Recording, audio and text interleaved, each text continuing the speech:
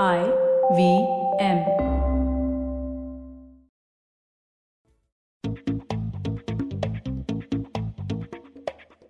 The journeys of creators and entrepreneurs hold a ton of insights and learnings for all of us to dig into. So when the journeys of an entrepreneur and creator, it's a whole lot richer and infinitely more insightful. So in this special 150th episode of Advertising is Dead, I'm speaking to pastry chef, creator, podcaster, author, and founder and CEO of Love 15 Patisserie, Pooja Dhingra, on her entrepreneurial and creator journeys and understand how she does what she does and how we can all learn from it. I'm Varun Duggirala, and we're right back with Pooja Dhingra on our 150th episode. Wow, that's a lot of episodes. Catch you right after the break.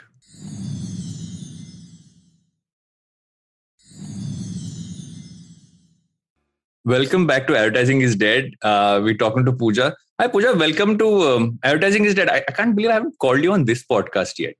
Hi, thank you for having me. 150th episode. Yes, 150th episode. I feel very special. Thank you. I was sitting on saying, okay, I've always had this thing about, okay, what do you do at these like 50, 100, 150? And I realized that what I really have come down to saying, I want to bring conversations which I know that I'm going to be super comfortable with, but also which I'm like, why have I not done this before? It's that now. Like, why have I not done this? Because I think 150 is too late to get you onto this podcast. And I'm happy I finally got you on.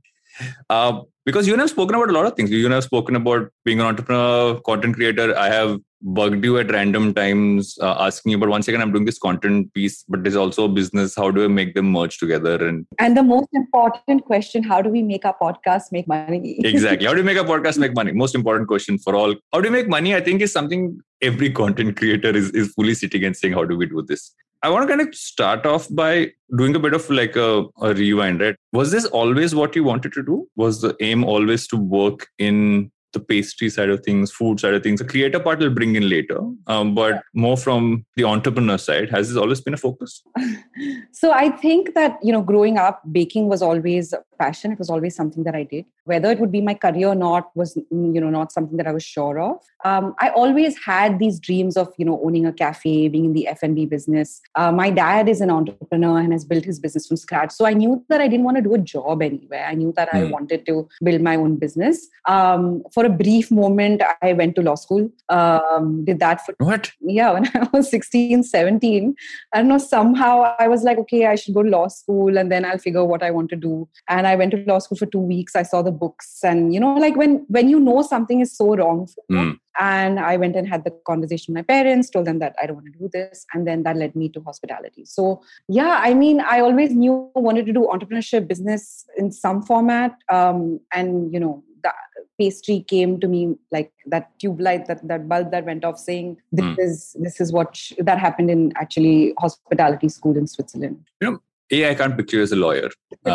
Somehow there's a part of me which is like a bad lawyer. Nicest lawyer ever. No, it's okay. Let's agree to all clauses and move. What will happen? What you just said about the fact that I think that's what we're surrounded by many times when we're growing up. Also, in many ways, directs us towards direction in what we want to do, right? I mean, it's almost like there's that slight nudge, and then if you realize the nudge really catches on, like I had that nudge towards, do you want to be a doctor when I was growing up, and it did not work. Like till one day, my father heard a thud next to him and looked aside, and I was in theater next to him, and I had fallen flat because I saw blood. So definitely not going to be a doctor is what he realized. But when you kind of leave that circle and you go into, let's say, like you went to hospitality school and stuff, there are also things that you learn about the space which you might not have really known about. So what was that period like in terms of, because there would have been certain things that have gotten instilled in you during that period which kind of brought you to where you are. So what were those? Oh, that is such a good question, because I was 17 and I was like, I'll do hospitality. I had no idea what hospitality meant. And so, I went to Switzerland, and luckily my brother studied with me. So both of us were together. So it wasn't as alone, like new country, new language. It was a great experience, because for once it was like I got to be who I wanted to be. There was no like preconceived notion of this is Pooja, because when you grow up in Bombay and, everyone has this idea of who you are and what you're going to end up doing. Now I was like, I can be myself, which was great for me. But it was also just understanding the industry, right? Like I didn't realize everyone is like, oh, I love food, I should open a restaurant. I love drinking, I should open a bar, without realizing what the back end work of that is. And for me, that was the realization, right? We'd start our days at 6 a.m. We'd start with breakfast service. And by the time we would finish, I would come home. It's like you're standing for 14, 15 hours. By the time you come home, you're like exhausted and you're dead. You spend all you went through different departments. So understanding what that meant, like hotel management, what does that mean? And it was like the first 6 months was just breaking me into that and being like, oh, this is what I've signed up for. And then after, I got used to it is when I actually fell in love with it. And I'm like, oh, I love this aspect of it. And maybe I don't like this that much, but I prefer this. And so it all kind of came together. And if you fast forward from then to when did you become a content creator in your head? I think that I'm going to pick these two because I think that's both starting points. What is even a content creator? I don't know. So for me, it was always, I love documenting things, right from my childhood. Like if you go through, one of my childhood best friends came over the other day and we were going through all these old photographs that we have from school. And I was that person in school in the 5th and 6th grade who would get a camera and just randomly take pictures. And my friend is going through these albums and she's like, you realize this is not a special occasion. It's not like this is an album of a birthday party. This is an Instagram feed. This is a Friday night in your house. We're all just chilling. This is, so I've always been that person. I've always been the person who loves memories and, very emotional and kind of taking all of that. And so for me, finding a platform like Instagram was just like second nature. It was almost like documenting my life, my day. Oh, this is what I'm doing now. This is what I'm baking now. And for many years, it was like maybe a lot because I was like out of control. I was posting a lot and I was doing everything. And all my friends were like, this is too much. But I was like, this is just me representing who I am through, this. And things compound, right? So now it's been 11 years of doing that. I don't know when someone the other day in an interview called me a content creator and a chef. I was like, oh, I didn't know when that switch happened. Yeah, when that switch happened, yeah. So I just embrace it now. I love it. I feel like I document my day. I distill everything that happens around me and I showcase what I do for a living. It gets challenging especially last year when work stopped. I had to ask myself these questions because for me, it was so incidental, right? It was just part of my job and it was what I was doing. And then when my job stopped, I was like, oh, what am I now? So I've been through that whole journey of what is content creation. You mentioned last year, right? And I want to get to that because I know that there's been, you've been through a journey, not just like through your entire 15, but also the last year has been another entire journey for you in that sense. But just before that, I want to ask you that when you set up, what did you want to set up? Let's start with that. Like, how do you kind of start off by saying, okay, I know I've done this. I've studied hospitality. Now I've always wanted that cafe. I always wanted to do stuff around pastries and everything else. And macaroons, I'm guessing is obviously which I will thank you for sending some of those. I have just finishing the entire box. But what was that starting point like? What did you set out to do and how did that evolve over time? So I basically, before I moved to Paris, so I went to Switzerland. I went to that's when I realized that I wanted to do pastry. I came back to India and I went to my parents and I was just like, I wanted to live in Europe. I was, young, in love, whatever. I wanted to be there. So I went and told them that I have a plan. I will go study pastry in France and I will come back. And I will open this chain of patisseries. I will have a central kitchen and I will open these stores. Not like, I don't even know how they believed me, but they believed me. And I went to Paris and, I ate the macaroon and all of that. The concept kind of started becoming clearer when I was away. But the minute I came back, it's almost as if like I had the blueprint of what I wanted to do ready in front of me.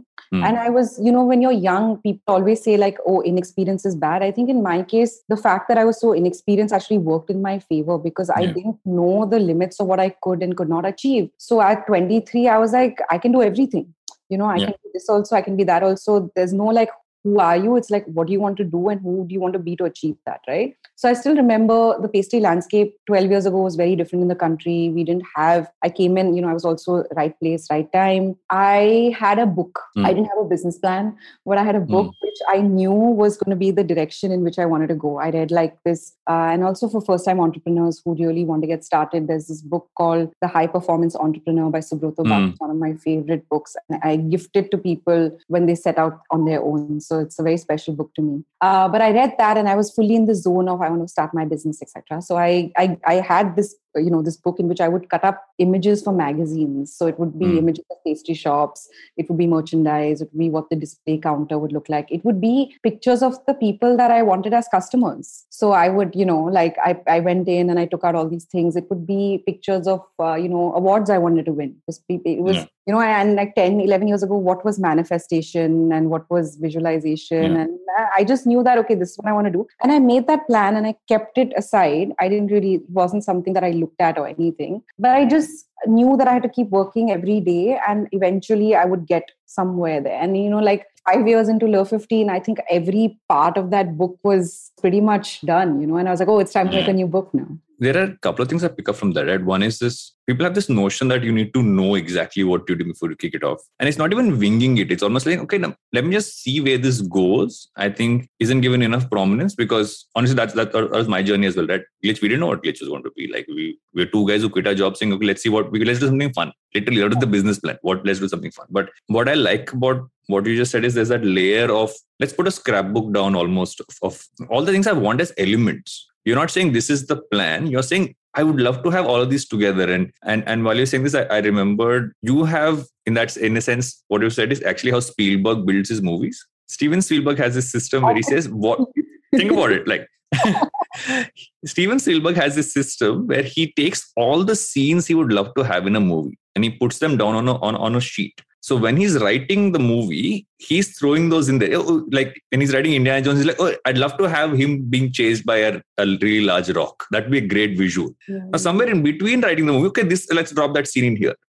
So in that sense, you don't necessarily have to have, need to have all the moments you want, all the things you want. But I really like that part. And I think that's one core thing many people can take off from. And obviously the book didn't have what last year brought about, right? Obviously. Oh, I don't think any book in the world would ever have had. Yeah, exactly. Right. Yeah. And so tell me about that period, because I know that because I do know you personally as well. I do know that you went through many questions, and it's and also across all entrepreneurs, anybody, they were the questions that kind of come up exactly like what you were faced with. And how do you kind of work around? How do you move ahead from that? So to be very honest, last year around March was when Lure 15 actually completed 10 years, in the business. And it was the first time I was like, hey, you know what? We finished 10 years. You're a profitable company. You're a growing company. You should be proud of yourself. So 1st of March, I was like, yay. And little did I know, by the middle or end of March. Somebody came behind and said, hey. Exactly. Yeah. When you least expect it, right? Like I was... It's like you've studied for one paper and, like you're ready for it and you go there and this is a completely different, the question changed completely. So that was the feeling I had. It was a very lonely experience because we were all isolated at home and you had to make all these big decisions alone. I felt like there were many, at least the first few weeks, there was so much confusion because you didn't know, the reality of what was hitting us and how this would pan out in the longer picture. Obviously, the F&B business was very badly hit. And we are a business that relies on our cash flows. We are not like a tech company. Like I would speak to my friends. I remember calling Suchita and she's like, yeah, I have an 18-month runway. I was like, 18 months? Runway, yeah. I was like, it's going to be tough in 2 months for us to pay rent and pay salaries, etc. Like it's going to get challenging. Yeah. And at that point, even raising money from the market was a little bit, no one was putting their money because there was so much uncertainty. And no one was putting money in food because they were like, let's just wait and see how things will pan out, etc. So it was tough because I knew that I had to, I had, for the first time in my life, I had like a pros and cons list. I never do it. But for the first time, I had a pros and cons list of keeping Lure 15 and shutting it down completely, right? Something that you built with your whole heart for, 10 years. I've made all sacrifices, built everything for 10 years towards this. And suddenly it could all go away. So it was a time of asking really tough questions. It was a time of, who am I if I'm not this person? It was very spiritual in a way, this whole experience. And I think a lot of people went through that, right? They went through asking themselves hard questions. And at the end of it, I just, after like many weeks of just crying in one corner, looking at Excel sheets, I said, you know what, let's just do what we can. I work with a leadership coach who's often, who tells me to look for the opportunity in the crisis. So I was like, I'm faced with probably one of the biggest crises my business could ever be faced with. I have to shut down half the business, but what can I do to kind of salvage it a little bit? And the love that I saw, when I announced that I was shutting the cafe, the love that I saw from people, I was like, wow, I knew that I built something that I love, but to see like thousands and thousands of messages pouring in. So we took that, we made a cafe cookbook, we made another, book which helped us survive. And in that whole process, I think I kind of figured, what's the next best step? What do I do next? And I think that's what you were talking about, right? You don't need to have a full concrete plan in front of you, but just what's the next best thing? And I kept doing that. I was just like, I remember talking to you and I was just like, one day at a time. Yeah. Today's over. Today was a good day. Let's wait for tomorrow. That's what last year was like. And also you took that time because I was running through your book, right? And as I was running through it, I was like, this is almost like you took, sometimes when you are in a situation like this, you kind of go back to why did you start doing this in the first place? And in many ways, your book feels like that. Your book feels like you went back to saying, this is why I wanted to do this. So this is almost like ground zero of my entire motivation to do it. So when did you start working on it? I know that you've written multiple books, but this one feels a little extra special. This one is extra special. Like all the other books, right? They followed a very specific theme. So it was about like easy baking for the Indian home kitchen, or healthy baking, or eggless baking. This one, I was like, why am I baking? And the pandemic happened and suddenly everyone was baking banana bread and making sourdough. So what is so magical about baking that makes you feel like you have some control and you have some comfort and joy in a time that is so uncertain and you don't know what's happening around you. So for me, it was really, I almost felt like I was 23 again, right? I was back in my parents' home kitchen. I was in pajamas all day. There was nothing else. I was baking like I have a 5,000 square foot professional kitchen here with like a 60 people team that can do anything that I want. And now I was at home with no ingredients. Suddenly you couldn't find, butter was out of stock and sugar was not available. So I was like, what is in my pantry? What can I do with this? And it just became when you're passionate about something and it becomes your profession, over the course of 10 years, that passion kind of starts fading a little bit in the day-to-day, right? So for me, it was just about like, oh, why do I really do this? If I quit, and one of the things I thought of, right? I thought I'll just stop this altogether and I could be a content creator, right? I'll just maybe you had a podcast, you were doing content. So I was like, I'll become, I'll get into the content business and take that up full time and all of that. So I went through all phases and this book was just like, it was born out of this. No, this is my journey as Pooja, right? It's not in isolation. Recipe's not going to make any sense, but this is what defines me. This is my relationship with food. This is my relationship with baking. And it's really personal. And I was very nervous to write it and put it out. And the thing is, when you're in your room, like when you're writing this in the middle of the night and no one is there, I'm talking to a friend. And now suddenly like, oh, everyone's read what that's like. So but I'm happy that I did it. And that's what I find interesting about how you function, right? There's the entrepreneur side of you. There is the chef side of you. Then there is the content creator. And I feel writing is in many ways very different from being a content creator because it's a longer process. It's almost like, you are in it and, it's almost like it becomes a part of your process. And at some point you don't even know when to stop or when to let it go and move ahead. So, and then there's also the podcast which you do, which is in many ways for me is different from regular content creation because it's not like you're documenting, you're actually doing that. And so when you look at all of these, how do you map your life around? Because and it's not about productivity, I guess. It's more about saying, how do you map it around to make sure that, you're satisfied across all? So I basically, I like to kind of go with the rhythm and flow of what I'm feeling like at that any given moment, right?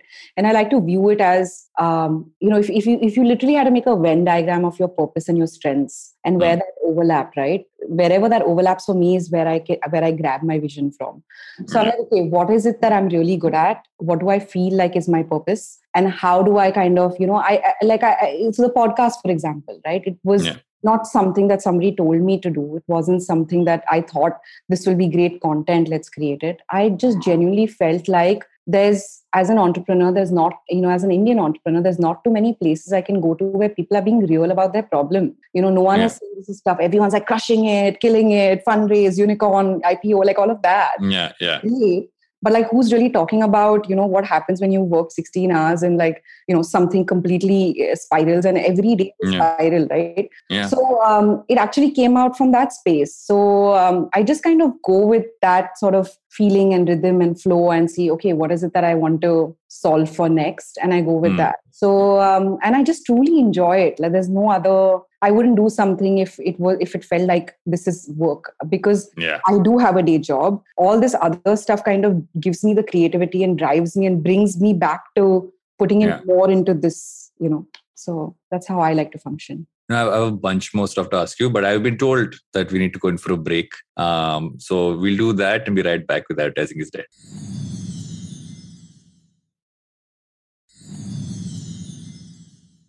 Welcome back to Advertising is Dead. We're still talking to Pooja. One more piece that I really enjoy about how I think there's a crossover that you've been able to do with your entrepreneurial side and your content creator side is that whenever I see a collab that you do, which is with a brand, it feels very like a content collab, but it's actually in a product. And I don't know, maybe it's just the way I've seen it. I've seen that, and I think that really works from a consumer side, right? So is there a process you go through when you say, okay, like I know you did something with Bumble sometime back, and there's also the Diwali ones which have come, which are literally like almost like a mithai macaron version. So what's your process like when you're doing, because you're bringing two things together? So what I do for my own, social media, Instagram is I divide that between what I do for Love 15.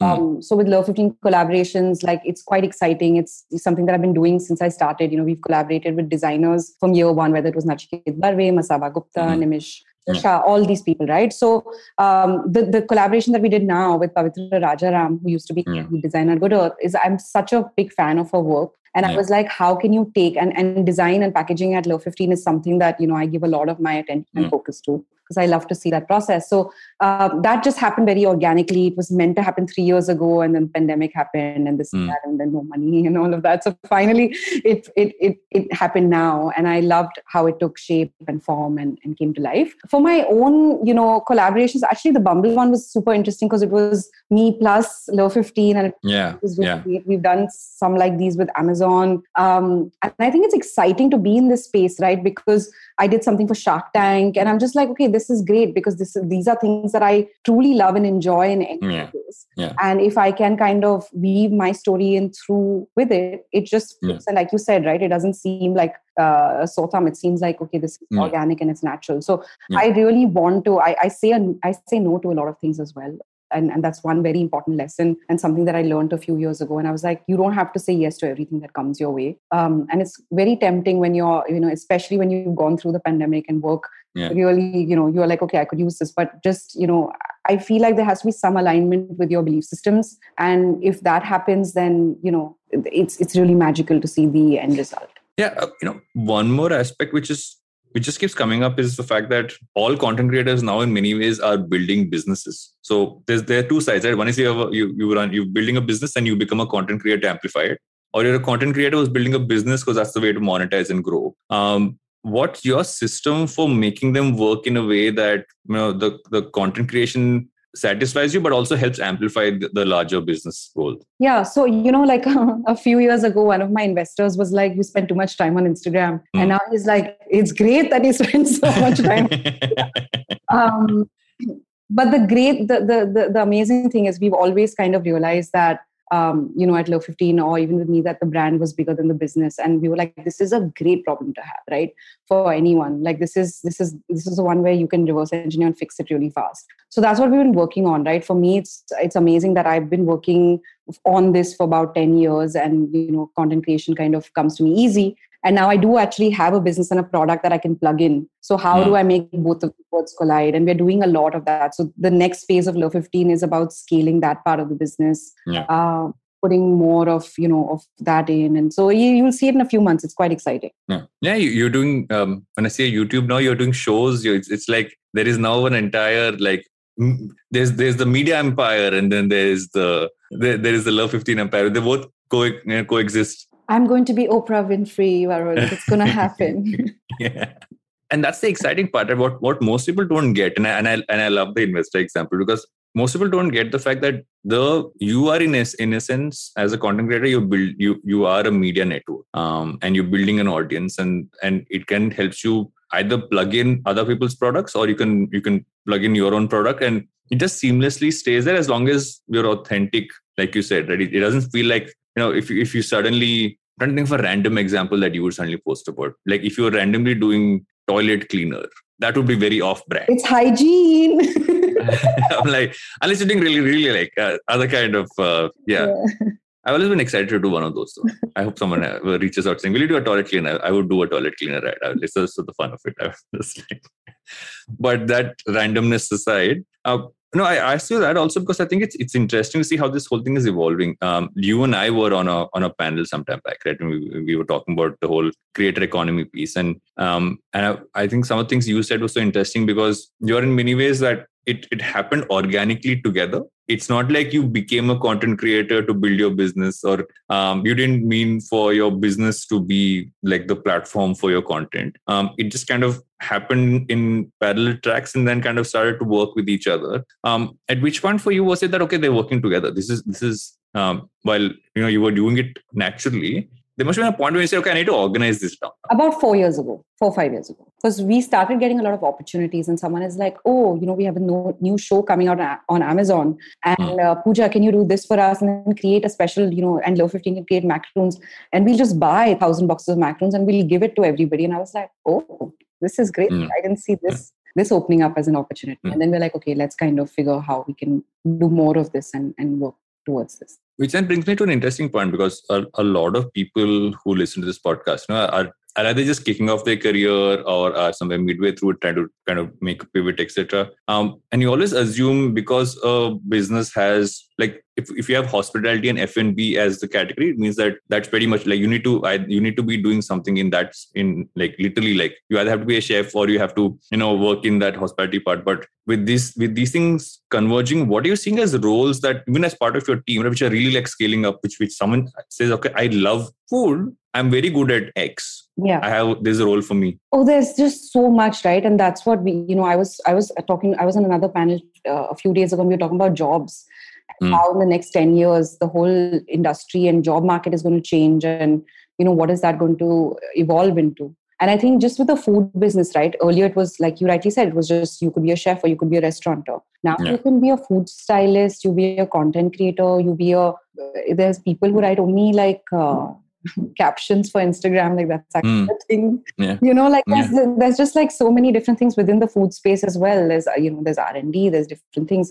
I know so many of these great content creators who open their own studios and now they're doing research there. They have different kind of roles that they're hiring for, which didn't exist before, right? Like you have a recipe developer for YouTube. Where did that ever happen? You just have to make some recipes for social media. So there's a lot. I did not know that was a thing. Yeah, it's. Explain that role to me. So you basically are trying to say what recipes will work on YouTube is what you're researching. You research and see what is currently working. What can we come up with? What is easy? You analyze trends. YouTube gives you trend reports of what really works. You take that and then you just say, okay, how can I scale? How can I increase distribution, etc., etc. And that's your role. Like it's great, right? Yeah. Someone has to do it, right? If it's not the content creator doing it themselves. And I think that's the really exciting part. Right? As these worlds kind of converge together, there's so much you can kind of do and kind of scale towards. So you need to have one core skill set, and then you have a basic understanding of an industry, or just have genuine interest in a certain industry. You can find a role for yourself and kind of do. Do you think that applies to you even starting, let's say, a business focused on any area now? I mean, if I'm an entrepreneur today saying, okay, I'm not a chef, but I really want to do something around food. I don't think I can be a restaurateur. What would you say I should kind of focus on if I want to build a business? I mean, there's so many of that, right? Like now there's so many different there's consultations, there's cloud kitchens, there's a whole gamut of new things that people are doing. Everything that's online, you're just aggregators. Like there's so many things. So I don't think just being a chef or being a restaurateur is what is needed in the food space now. There's just, and even food marketing has changed. Everything, you have so many different concepts that are delivery only, and different things that are happening. So I don't think that there's one sort of box that fits all. But I just met someone the other day who's only making dim sum, momos, like one kind. And that's one person's only making ice cream. And I just feel like this is such a great opportunity and a great time where, when I started Low 15, businesses were so traditional. Restaurants were perceived to be in a certain manner. It was like you have to have a brick and mortar shop. You have to have a menu that spans 100 pages because, we as Indians love everything and multi-cuisine and this and that. And I mean, right now it's great. You can do a restaurant that's only serving one kind of ice cream and you'll have takeaway of it. Right. Yeah. So I think that it's a great time to be in this space. You can build your own Shopify website and get going like right away. You can sell merch. You can do everything. So I don't think there's a limitation on what you can do. Talking about merch as well, like there's all this food merch that's available out there. And it's really like, like my little mug here, which says, I just want cake and K-dramas. Like it just came out of, this is what I'm feeling right now. And I feel a lot of people are feeling the same. And it was like super successful. And I just think that you have to take those risks and not wait around. And, I think that's the main problem with most people who are like waiting, because you're like, and that was my problem also before I launched our packaged goods, right? Because I was like, everything needs to be perfect. It needs to be in order and the packaging needs to be great and the labels need to be this. And then the pandemic happened and you're like, you know what? Done is better than perfect. Let's just get going. The minute, we'll keep revising this as we go along, but the key thing is to just get started. And the package goods part is interesting, right? Because you move, because sometimes even though it's in a similar space, it's so different in how you have to go about it. And I remember trying the dip key for the first time, and I was like, okay, this is, because I'm not as much of a chai drinker anymore, but I enjoyed it as much. But I just thought it was product innovation, but also it was just like fun to have. What did you learn during that process? Not just like you need to get it out there, but what did you learn as you almost switching spaces in the same space? Man, it's like you said, they are completely different worlds, right? Like I'm a trained pastry chef. I know how basic butter, sugar, flour, eggs work together. I know what will come out. I know how to make a delicious thing. That I take for granted. But now suddenly I started working on all our products about 4 years ago. And I was working with really top like R&D guys, Britannia, ex-Britannia, etc. And my mind was blown because I was just like, I know nothing, and this suddenly it was so humbling because I was like, oh, I know nothing of how anything works. I had to unlearn everything I knew and start learning this whole new direction of product, of shelves, of like, firstly, it's the whole product development. Then it's the business of, this consumer package goods, because you're like, oh, distribution works like this, supply chain works like this, the shelf works like this. And you're like, wow, I had no idea all this happens. And I had to teach myself and learn how to kind of cope with all of that. Yeah. And then finally, I was like, we narrowed down on product. We had everything right. Because for me, it was like, I can't have something that doesn't taste as good as something as that I would make fresh and serve someone, right? So that was always like, it has to be, we have to win on taste and we have to win on presentation. And while we got there, I was still like dilly-dallying and saying, yes, no, we'll find this, we need this, that. Pandemic happened and you're like, get it on the shelf, just get it out, do whatever you have to do to get it out. So that, and to see how well it was received and that people loved it, and people love a good story, as well as the product itself. So I think it for me, it was like a whole personal journey going through that whole back end, understanding how it works. And now I'm at the stage where I'm like, okay, now if I have to take this one and make it 100, how do I go from there? So it's been quite interesting. As you come closer to the end of every episode, I ask my guests a set of questions. They have not changed, and I don't intend to ever have them change. The same set of questions have, but always the answers are more interesting than the questions. The first one actually I should ask you, because I'm trying to figure what you'll say. What do you spend a lot of time doing outside of work and content creation that people would be like, what, one second, you spend a lot of time doing this? What is this for you? I spend a lot of time... It's mostly work. But I spend a lot of time learning new things. So I feel like that really drives me. It could be anything. It could be a sport. It could be a guitar, like a musical instrument. It could be a language. It could be a goal that I set for myself. So I do think that learning is important, and it really, like I said, it humbles you. You're downplaying this, so I will call this one out. You give yourself a goal every year. There's something that you will achieve. You have run a marathon. You have half. Let's half marathon. Fair enough. Half marathon. You have learned French and given a speech talk in front of 5,000 French people. Yes. Yeah, that's why I mean downplaying it. And you and I are supposed to stand up together. That was our goal for last year, which we did not do. I'm reading the book now, which is really good, the book that you gifted me. But, I feel like all through last year, I kind of lost my funny bone, I just feel like one of the things that happened to me is like I kind of, because everything was so heavy now finally I'm at a space where I'm laughing at everything. I'm like, everything's funny. Yeah. So I'll after Fuji, that's the next one. Yes. For everyone listening, there's a book called Humor Seriously. It's a fabulous book on like how humor can help you in everything in life, like work and everything else. And I was telling Pooja about it, so I sent her the book, and it's fabulous. It teaches you so many things that you would not assume. And for me, the base thing where the book had me was saying, we all assume that humor means you have to be funny, and that humor isn't that at all. I think that's a great place to start. So yes, stand-up will happen. Eventually. What can you put together in an instant? Like a dessert or like a party? This is an open-ended question. I can put together a lot of things in an instant. Yeah, I can put together a holiday. I can put together a dish. I can put together a party. I can start a business. Anything in an instant. Go.